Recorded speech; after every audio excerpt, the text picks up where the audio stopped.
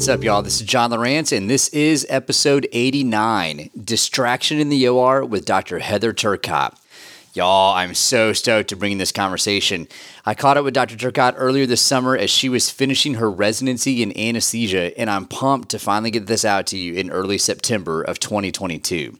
This topic was the focus of her residency project in Senior Grand Rounds presentation, and it definitely created a stir in our group as CRNAs, physicians, residents, and SRNAs grappled with how to appropriately use cell phones and other technology in their practices. Now, since it's late summer, early fall, I got to give a shout out to all the residents and SRNAs out there who graduated this summer. It's always fun to see y'all wrap up clinicals and residency projects and transition into your new jobs or fellowships. I love getting text messages and photos from SRNAs of their board results with the word pass printed right in the middle of the page. It's such an incredible moment that makes all of the hard work worth it. So thanks to all of you who have reached out by email, text, and social media recently with your passing boards photos, positive reviews and ratings of the podcast, and questions. This podcast puts me in touch with so many amazing people. I've recently heard from experienced providers to newly minted CRNAs on the day they pass boards, to brand new CA1s, over to ICU nurses who found the podcast and are on the path to becoming anesthesia providers. Wherever you are in your own journey, my hope is that Anesthesia Guidebook will be a go-to guide for you as you seek to get your learn on and master your craft.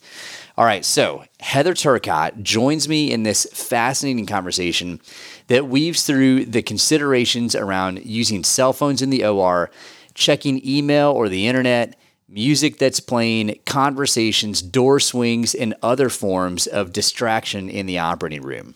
Dr. Turcotte was born and raised in the great state of Maine. She earned a doctorate in physical therapy and practiced as a physical therapist for 4 years before going back to medical school in 2014 at the University of New England. Dr. Turcotte finished her residency in anesthesiology at Maine Medical Center in 2022 and entered into private practice. Outside of medicine, she enjoys spending time with her husband and 3 kids who are 9, 6, and 1 years old at the time of this recording. She also enjoys going to the beach and drinking lots of coffee, like most residents do. Throughout her residency in anesthesiology, I was always impressed with Heather's laser-like focus and determination to excel while maintaining an authentic kindness and optimism towards everyone around her. In this conversation, Dr. Turcotte brings this discussion to life with a case study where an anesthesia provider settled out of court in a dispute on negligence in a case where the patient experienced hypotension and a PA arrest, survived the operating room, but then died a few days later. The anesthesia provider had used their cell phone and anesthesia workstation computer to check email and online news stories. Interestingly, an expert anesthesia witness testified that the actions of the anesthesia provider in managing the patient during the challenging times of the case were flawless. But just because the provider had used their cell phone and surfed the internet on the work computer, which was all discoverable data, the legal team advised that they settle to avoid a jury verdict in the case. Cell phone use, open internet access, including email, music playing in the OR, and so many other forms of distraction are common elements in operating rooms across the United States. Some institutions create policies that limit cell phone use in the OR. Others have policies that are more vague, while others still have no formal policies around cell phone use in the OR. There's legitimate considerations for each of these. On one hand, how does a hospital enforce a policy that's very strict that they might set up, like zero cell phone use in the operating room? Does creating a policy like that set the institution up for compliance issues or litigation? Then on the other hand, how can hospitals help engineer safe and reliable environments for providers to work in? As technology continues to become more and more central to the work we do, the issues of attention span, distraction, user experience of technology, and systems engineering to create and maintain safe environments will remain important factors for each provider, group, and institution to consider. Dr. Turcotte has provided a list of references for the show notes to this episode, which can be found at anesthesiaguidebook.com/episode 89. And with that, let's get to the show. Well, Heather Turcotte, thanks for joining me on the podcast. I'm super happy to be here. I've never done this before. That's awesome. It's super early. We're in our OB call room at like 6 a.m. And because you're about to finish your residency. I am, yes. Finishing strong on OB here. Well, yeah. As all third-year residents do. Of course. Tell us, just before we get started on Distraction in the OR, give us a little bit of like the 10,000-foot view of Heather Turcotte. Oh, sure. You've got a super interesting story. You were a PT before you went to anesthesia training. So give us the rundown on where you're at. Sure. I feel like I've been in school forever, honestly, which I probably have. But yeah, I was pre-med in college, and then I kind of made a last-minute decision to go to physical therapy school instead, and got my doctorate in physical therapy and worked for about 4 years in like outpatient orthopedics, sports medicine, and then made the decision to go back to medical school. I kind of had a pretty good idea coming in that I would go into anesthesiology, and went through medical school, went through anesthesiology training. Here we are, almost done. I had started medical school with one kid, had 2 more along the way, so I have 3 kids. So oh my goodness. It's been a journey. That's a lot. It's been a How old are journey. your kids right now? So they're 9, 5, and 1. 9, 5, and 1. Yeah, quite the age spread. Yeah, June of 2022 when this is coming out, and you're almost done. So congratulations. Thank you. I'm sure your family's stoked. They're so excited. My Yeah. kids don't really know what it means. Sure. I mean, I've always been a resident essentially in their minds, but they know that I have a new job. They know that I'll be around more and home more and not have to work as much. So they're really excited. My Yeah. husband is also obviously very excited. Yeah. Well, we are very sorry to lose you here at Maine Medical Center. It's been a pleasure to work with you the last 4 thank years. you. But you're still going to be close. I'm still going to be close. Yeah, and you live down the road anyway, so We maybe do. we'll I still think see we each live other. like a mile apart.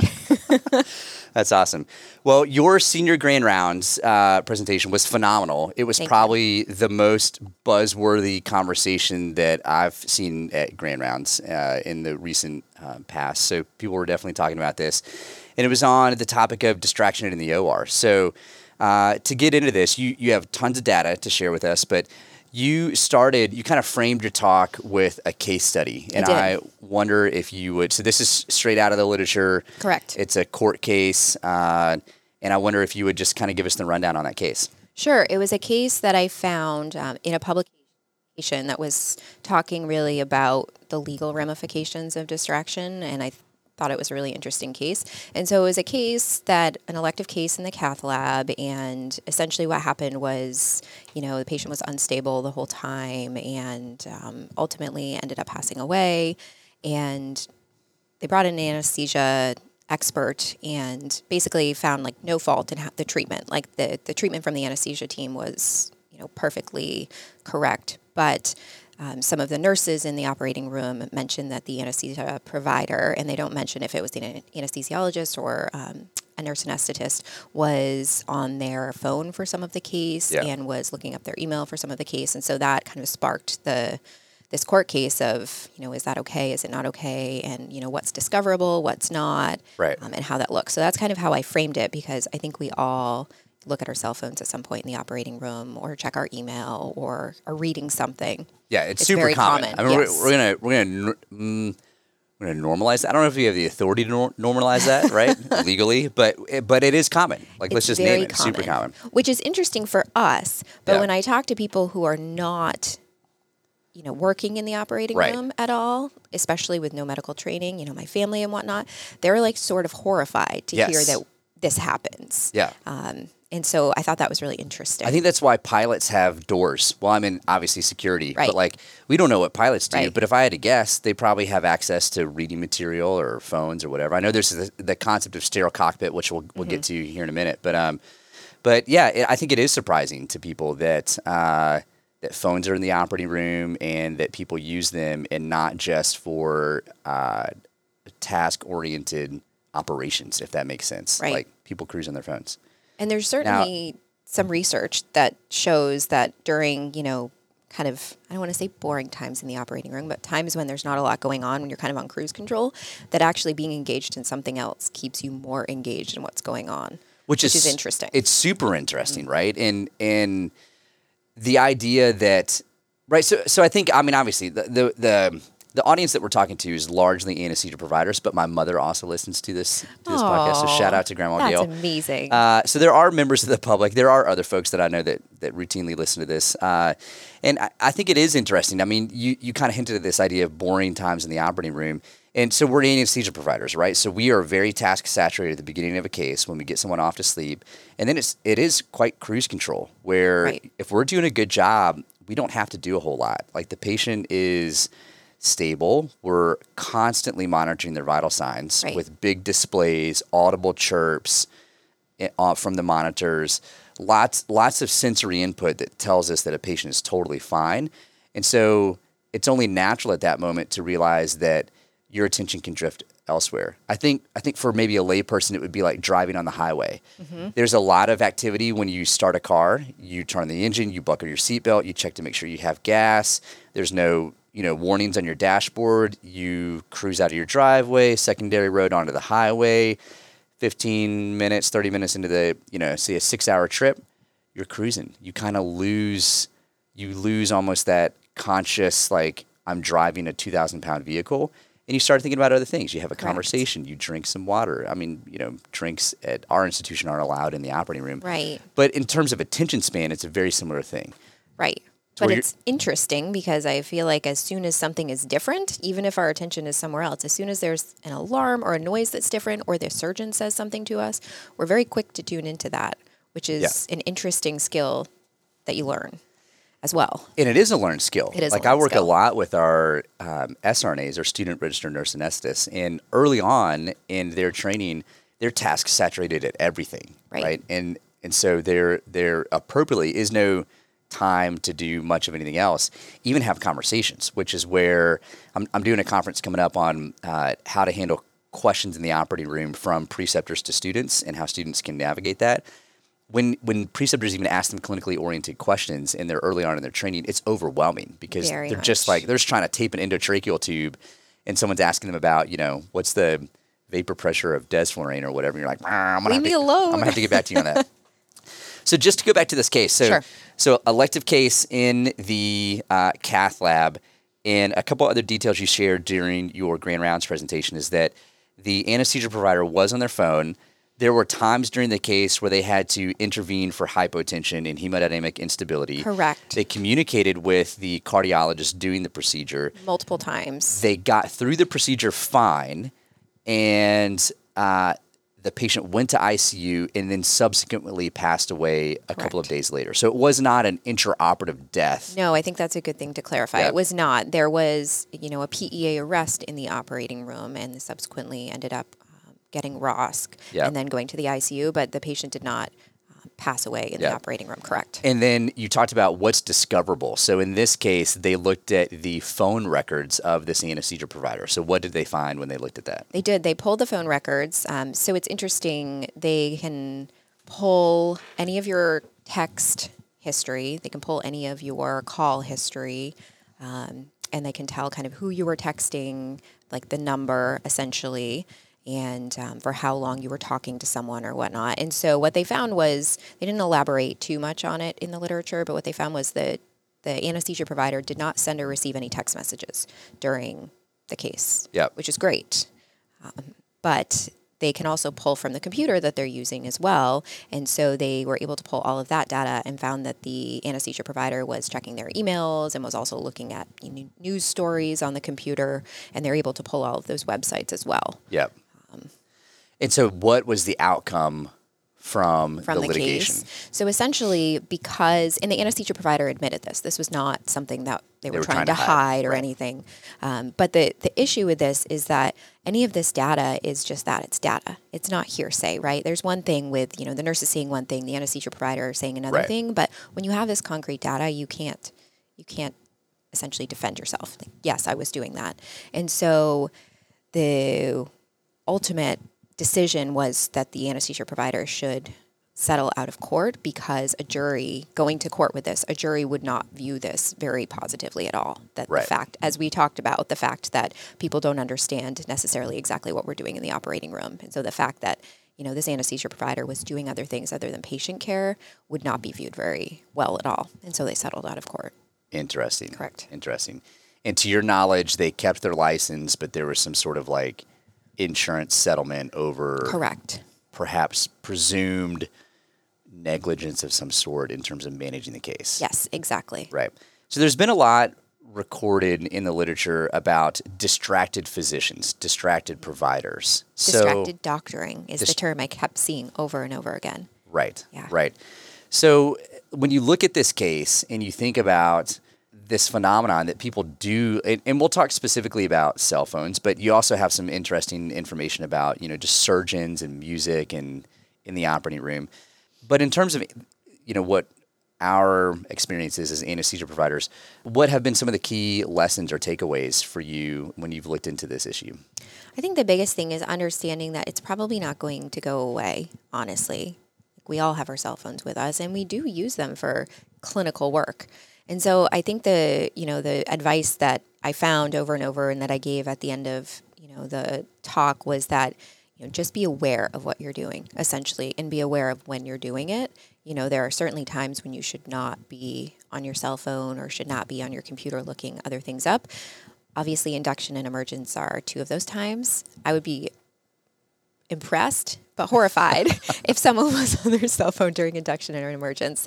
But I think any periods where the patient's unstable or, there might be more going on in the operating room that you should pay attention to, you shouldn't really be on your cell phone. And then just knowing that anything that you're doing is discoverable. So, this text message that I sent to my husband, could I defend that in, court? Right. No. It has nothing to do with what I'm doing. And so I'm very cautious about who I even will respond to. I'll look at texts mostly because of my kids. If I didn't have my kids, I probably wouldn't. Yeah. But when a text comes in, from my kids' school or their daycare, despite the fact that I've asked them to, ask my husband first, sometimes they can't get a hold of him. And so I do look at that. And so I think just being aware that, what you can and can't do. Right. Interesting. What other kinds of things did you find that were fascinating to you or interesting to you as you looked into this? There was so much data and research on distraction that I honestly didn't realize even existed because it's not something that we really talk about. I hadn't ever received a lecture on this before, and I think it's something we just work with in this environment every day, and we don't actually think much about it, but there is a lot going on in the operating room. Right. So there's research on, as you mentioned, music. There's research on how many times the doors open and close, which is a distraction in and of itself. There's research on the volume within the operating room, just how loud it is, not just the music, but between the equipment and the conversations. And then there's data on conversations that you're having with people. So there's a lot that happens, I think, that we just work within and don't think much about it. But it's a really busy place. It's a very stimulating place. Yeah, it is indeed. And I think different people have different tolerances of that. Like we have a surgeon here who loves to play music super loud, and it can be explicit music, and so it doesn't jive with everyone's personality in the operating room, or preferences, I should say, in terms of language. And there have been conversations with that individual about, what's an appropriate music choice and also volume. Right. But there are also members of that team that thrive on Correct. that kind of energy. Like they're a trauma burn team, and they are doing a lot of aggressive work, if you could frame it like that. And so they're just, they're jamming off of that kind of energy in the operating room. I think what's interesting is how busy our workspace can be and how natural multitasking is. Like it's a very important skill set to anesthesia providers to be able to multitask, to be able to keep a lot of things moving at the same time. And when you have that lull in stimulation, I think it's normal for individuals to try to fill that space with some other kind of stimulation. I think there's also another element to this of just realizing like our habitual use of cell phones. What does anyone do in a social situation when the conversation dips off? They pull their cell phone out. Everyone looks at their cell phone. Of course they do. Like, what do you do Yes. when you're waiting on anything in your life? You're in the grocery store line. You're at an airport terminal, and you're waiting on a flight. You're in a physician's office waiting to be seen. You pull your phone out. So shifting those habits as anesthesia providers, and we could talk about generational use. I know a few older CRNAs here who don't even take their cell phones into the operating room. There are some anesthesiologists that I've had conversations with about this who are very, very similar. and have very strong feelings about that. Yeah. Right. And then there's a younger generation that I think thrives on like the cell phone is just an integration of who they are, right? Correct. I mean, we use it. Some of the data that I pulled was, there was a study done of anesthesia providers, and 93% of people polled say they use their cell phone in the operating room in some way, shape, or form. I would say that's probably pretty on par. If not, our percentage might be a little bit more. Right. Depending on, who's working and whatnot. And so, obviously, we all do it. And there was some other data that said, we check our cell phone at least once every 10 minutes. Yeah. When, in our wake time period. And again, I think maybe that's a little bit low too, depending on the situation. Could be conservative. Yeah. For sure. So again, asking someone to change those habits, for the majority of their workday, I don't think is very reasonable, because I don't think it's going to happen. Right. And when you're talking about making policies in the operating room regarding cell phone use, you can go, there's guidelines on how to do it, but you can go really restrictive, you can go very liberal. And the caution with going really restrictive is that it's not going to be followed. People are going to break it all the time, and then you're going to figure out how you deal with that. Are there any sort of disciplinary actions? And it's probably not going to go over very well. And so the recommendation is kind of like somewhere in between, like maybe have some sort of policy on it, but don't restrict cell phone use at all. Yeah. What did you find from national organizations? I know you looked at ASA, AANA, and AORN in terms of what they say about cell phone use. They all have like position statements on distractions, and cell phones are a part of every single one of those organizations' position statements on distractions. And essentially, the American College of Surgeons and then the Association of Operating Room Nurses basically mention it, but say they can be viewed as a distraction. You should limit their use, but they don't really go into it. And then the ASA goes a little bit further in saying that, there are periods where it shouldn't be used. You should minimize distractions, and they're very specific about induction, emergence, critical surgical dissections, anytime that there's, unstable patient. Nobody ever says anything about transport, probably because it doesn't necessarily happen within the operating room, but I think that we should add transport to that too. When you're moving a patient from the OR to PACU, from the ICU to the OR. Right. Obviously, those kinds of things. So it's interesting when you think about a cell phone as a tool of communication, right? And a tool of reference. One of the responses I heard from a CRNA after your talk was that, we have Epic, our electronic medical record, on our cell phones. And so we're able to look up information. So if the main computer goes down in an anesthesia workstation, which in our cath lab is, not uncommon that you might have a glitch of things, the machines get moved around a lot.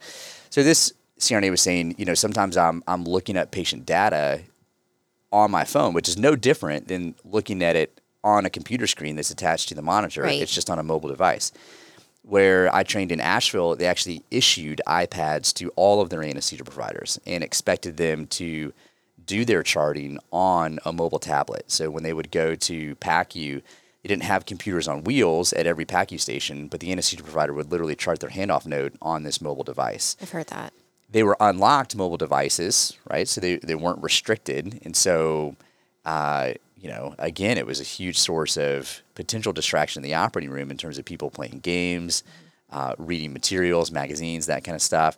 But back then, I remember one of my preceptors, he always had the latest edition of Mountain Biking Magazine tucked in his back pocket. And as soon as things were stable in the OR, he would kick back in a chair and just blatantly flip through. And, there's old stories of people reading newspapers in the operating room. Of course, right. This is not a brand new topic. Right. Cell phones are newer, but this is not new. The ABCs of anesthesia back in the day: airway, book, chair.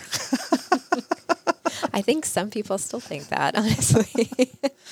So it's really interesting. But when you look at it from a communication tool, our team, we communicate a lot via text message. We absolutely do. Do you need a break? Can you do this next case? After you're done, can you go do this? Hey, I've got a question about this. I'm in this OR dealing with this thing. How do you normally handle this? I mean, texting even in the operating room can be a form of just communication. Is it any different than the cell phone than the phone on the wall going off and having to walk away from your patient to grab the phone off the hook and have a conversation with someone?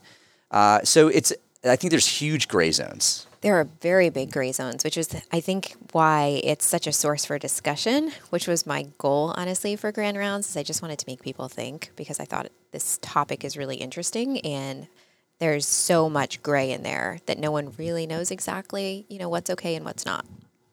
Yeah. And I would agree with the communication. I've actually had to change my settings on my phone. I usually have it completely silent in the operating room, but the past year I have actually changed it to silent but vibrate when I text, because I have so many attendings who text me when I'm in the operating room, as opposed to, I don't carry like a phone on me, like an issued phone, so they would have to call the phone on the wall. And again, that's a source of the phone's ringing, source of distraction for the surgeon, source of distraction for, everyone in the room. So I have changed it so that I know that they're texting me, because there's been plenty of times where they comment, "Did you get my text?" I said, "No, I haven't looked at my phone." Right. Well, and then to Rolodex through the communication devices that we have. So we've got pagers, some 1970s, 1980s technology. I'm amazed they still exist. I don't know how it's possible, but they really do. Yeah, like we're expected to carry a pager at all times. We often have issued phones. So we've got these portable phones. Ascom is the brand that this institution uses. So, they work throughout the hospital, but sometimes can cut in and out. And then everyone pretty much carries their own personal device. Mm-hmm. And that issue alone is, and then there's secure text messaging through the electronic medical record, where you can text through Epic. So, the issue of how do you optimize just communication in the operating room is key, in that we're all expected to carry, 3 forms of communication. But is it reasonable for a group to rely on text messages and cell phones as the primary form of communication? I think it is. Mm-hmm. But again, it comes into what's discoverable. Where's your attention span at? And those things are, I think, very hard to parse out when something goes sideways in the operating room. If a case gets litigated, how do you navigate? And this, I don't know how to answer this question, but how do you navigate what is appropriate use of personal electronic devices, as I think your slide said? Personal, yes, that's what it's called PEDs. in the literature. Yes. And I don't know the answer to that either, because oftentimes, if something goes, not as expected in the operating room, it's something that, again, you didn't expect. And so if everything's fine at the beginning of the case and you're using your cell phone or, doing something, and then, 2 hours later, something happens, I mean, was the 2 hours before okay because the patient was stable and you were doing everything that you were supposed to be doing? Or, everything's discoverable, right? So they're going to look at the whole umbrella of the case, but I don't know. Right. I don't know how that would be viewed. Right. Well, and I also think about, and I guess you could look at, I don't know, maybe airline accidents or any kind of transportation accident. There's been train accidents, certainly vehicular collisions, trucking accidents, school bus accidents. Distracted operators is definitely an issue. And I guess it probably comes down to, that moment and what are you doing in terms of your attention span at that moment? Because one of the things that I've thought about since your talk is, what about all the thousands of hours in the operating room where you are using these mobile electronic devices and everything's fine? Correct. Like you have this track record of being able to multitask in that environment. And, what does that say about routine communication? Again, I think back to this case where they said all of the interventions from the anesthesia provider were technically fine. Like Correct. They had an expert review the case and say they did everything they should have done. They did. But yet they still had to settle because there was this gray area of, but they checked their email. Right. But how would the jury view that? Right. But the expert didn't link checking their email to distraction in the moment of being able to respond. So I've heard of examples where someone is literally like, they pull up the cell phone record and you've got like a text message to your sexy boo about, there's like literally like sexting. And so here's this text message at, 8:38 in the morning. And at 8:38 in the morning, here's your patient's blood pressure. Can you explain that? Right. That's indefensible. You cannot defend right? that, no. But like you said, an email 2 hours ago or 20 minutes ago, and now there's an issue, yet your technical intervention in that issue is totally fine. Are you liable in that moment? I mean, that you would think not, right? Because you would think your attention span is appropriate and fine at that moment. But ultimately, it's not really even for you to decide. Right. How can you explain that to someone that doesn't understand this environment at all? Right. which is a really interesting concept. Right. I think most people have no idea what we do, to be completely honest with you. Right. Which is fine, but then being able to have to explain what we do and why it's probably okay and whatnot to someone and make them understand that. Can you do that? I don't know. It's super tricky. And then especially when there's, money at stake, right? If someone can see there's an opportunity to point a finger, create a question around performance, that can be super tricky. So I think, all of this creates a couple of things for me. It's a warning for an abundance of caution. It definitely makes you think about, what are you doing on your phone, even in the case when everything's going fine, because you think maybe this is the case where something's not going to go fine. I mean, I think about it every time I use my phone now. I still use my phone somewhat in certain situations. This has changed your behavior. But I think about it every single time, yes. Yeah, looking into this has changed the way you use your cell phone, you think? I mean, I thought about it beforehand, but I didn't really know what it meant. Yeah. Like the ramifications. And now that I do, I'm even more cautious about how I use it. Right. Yeah. Right. I think this also brings up the idea for, the residents out there that this could be a source of future research and projects like you focused on for yours. But what is appropriate use? How do we look at distraction in the operating room? And also perhaps, as you mentioned earlier, the mild degree of multitasking actually improving your ability to stay awake, to stay engaged, because there are times where everything's super smooth and quiet and calm for the anesthesia provider, and that's a threat. Yeah, you can't just sit there and stare at the screen Right. for hours. It's a threat to your ability to maintain vigilance. So if there's some mild, cognitive arousal in those moments provided by personal mobile devices, but then again, what's appropriate use, Right. Instagram or reading an anesthesia journal? Is it really any different? I don't know. I have no idea. I don't know. People like to say that it is. Oh, I was reading anesthesia content, so it's fine. Right. Well, But my doing, practice board questions, right? That requires some degree of, thought on my part. I'm probably thinking more about that than I am if I'm on Instagram. I will say I'm never on Facebook or Instagram when I'm in the operating room. Right. That is one thing I don't do. However, it's mindless, right? When you do it, you're scrolling on Instagram, it's mindless. It's probably far more mindless than me doing practice board questions. So it's an interesting concept. Totally. Well, Heather Turcotte, anything else that you want to say about this topic before we go? I don't think so. I'm really glad that people are thinking about it and talking about it. That was my goal. And I'm glad that people liked the discussion and that you liked it well enough to talk about it. Oh, I think it's super important. It's part of our lives. I mean, folks that don't operate in the operating room may not understand it, but people who are in the OR, it's super common. They absolutely get it. Correct. So before we go, let's mention that real quick, the sterile cockpit, because we did say we'd talk about that. Sure. So talk about that and what that means. So I found this term, the sterile cockpit, which is from the aviation industry, but it's mentioned in a lot of the OR literature on distraction. And essentially it's, a policy that the FAA passed that says that any sort of kind of airline, I guess, providers, for a better term, I don't know how to operators, I guess. Pilots, pilots, co-pilots, and all of the staff on the plane. So they have these times where they cannot be doing anything that is not work related, essentially. And they spell this out very well in terms of, takeoff and landing and anything below 10,000 feet, although I think there's some stipulations in there. And it has significantly reduced the number of airline accidents that are caused by distraction. And so when you take this over to the operating room, you can consider the operating room as a sterile cockpit. So there are certainly times when you should not be doing anything except, your task at hand and taking care of the patient, which I think we've already talked about is, induction, emergence, and then, we'll put transport in there, and then any times where, things are not going as they should be.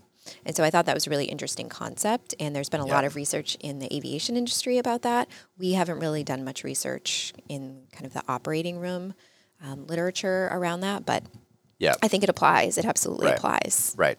Yeah, it is interesting. And just to tag off on that, there are those key moments when, the importance of the moment is different for different people, right? So like induction is super important for anesthesia providers, super important for the patient, not everyone else recognizes that, right? Because I think we make it look so easy. I think that's part of the problem, and the concept of the sterile cockpit being something that everyone in the operating room needs to understand and abide by. Right. I was shocked. I can remember when I was a critical care nurse and I was shadowing a CRNA, I had this very clear comparison of what an intubation looked like in our med-surg ICU. It was super intense. Of course, the patients were often crumping, so there was like a physiologic stress component to the whole setting. But then when I went and shadowed a CRNA, and it was like a vascular OR for a carotid, and he intubated this patient effortlessly and was just like talking about his weekend the whole time. And I'm like, you didn't miss a beat in your conversation about like what you did this weekend while you just intubated that patient. And that's a super common experience for anesthesia providers, but I can remember how much that blew my mind coming out of the critical care environment. And again, that was one of the first times I realized like he just made that look super easy, but this is not an easy thing. But I know this is not super easy. It's not an easy thing. So whether it's induction, I know we have, one physician anesthesiologist we work with who's super interested in keeping the operating room quiet around emergence is another thing. I think that's another time where the rest of the staff in the OR typically relax. Case carts are slamming, doors are shutting, people are leaving, break and scrub, doing stuff, and we're trying to wake this patient up, pull a tube out, determine whether or not they're laryngospasming. I mean, that's a high risk moment again, but that not everyone really understands. They don't. I don't think most people understand it. There's nothing that drives me more crazy, honestly, than when people come in to start cleaning and the patient's still intubated. Right, right. Well, Heather, thank you so much. Sure. Congratulations on finishing your program. Thank you. And I really appreciate you joining us today to talk about distraction in the OR. Thanks for having me. Hey, y'all, John here. If you're digging the show, will you take a couple of minutes and drop a review of Anesthesia Guidebook on Apple Podcast? Your comments and ratings help other people trust the show. Also, send a link to the podcast to your classmates and colleagues. Word of mouth is the best way for Guidebook to grow. Thanks so much, and I'll see you next time.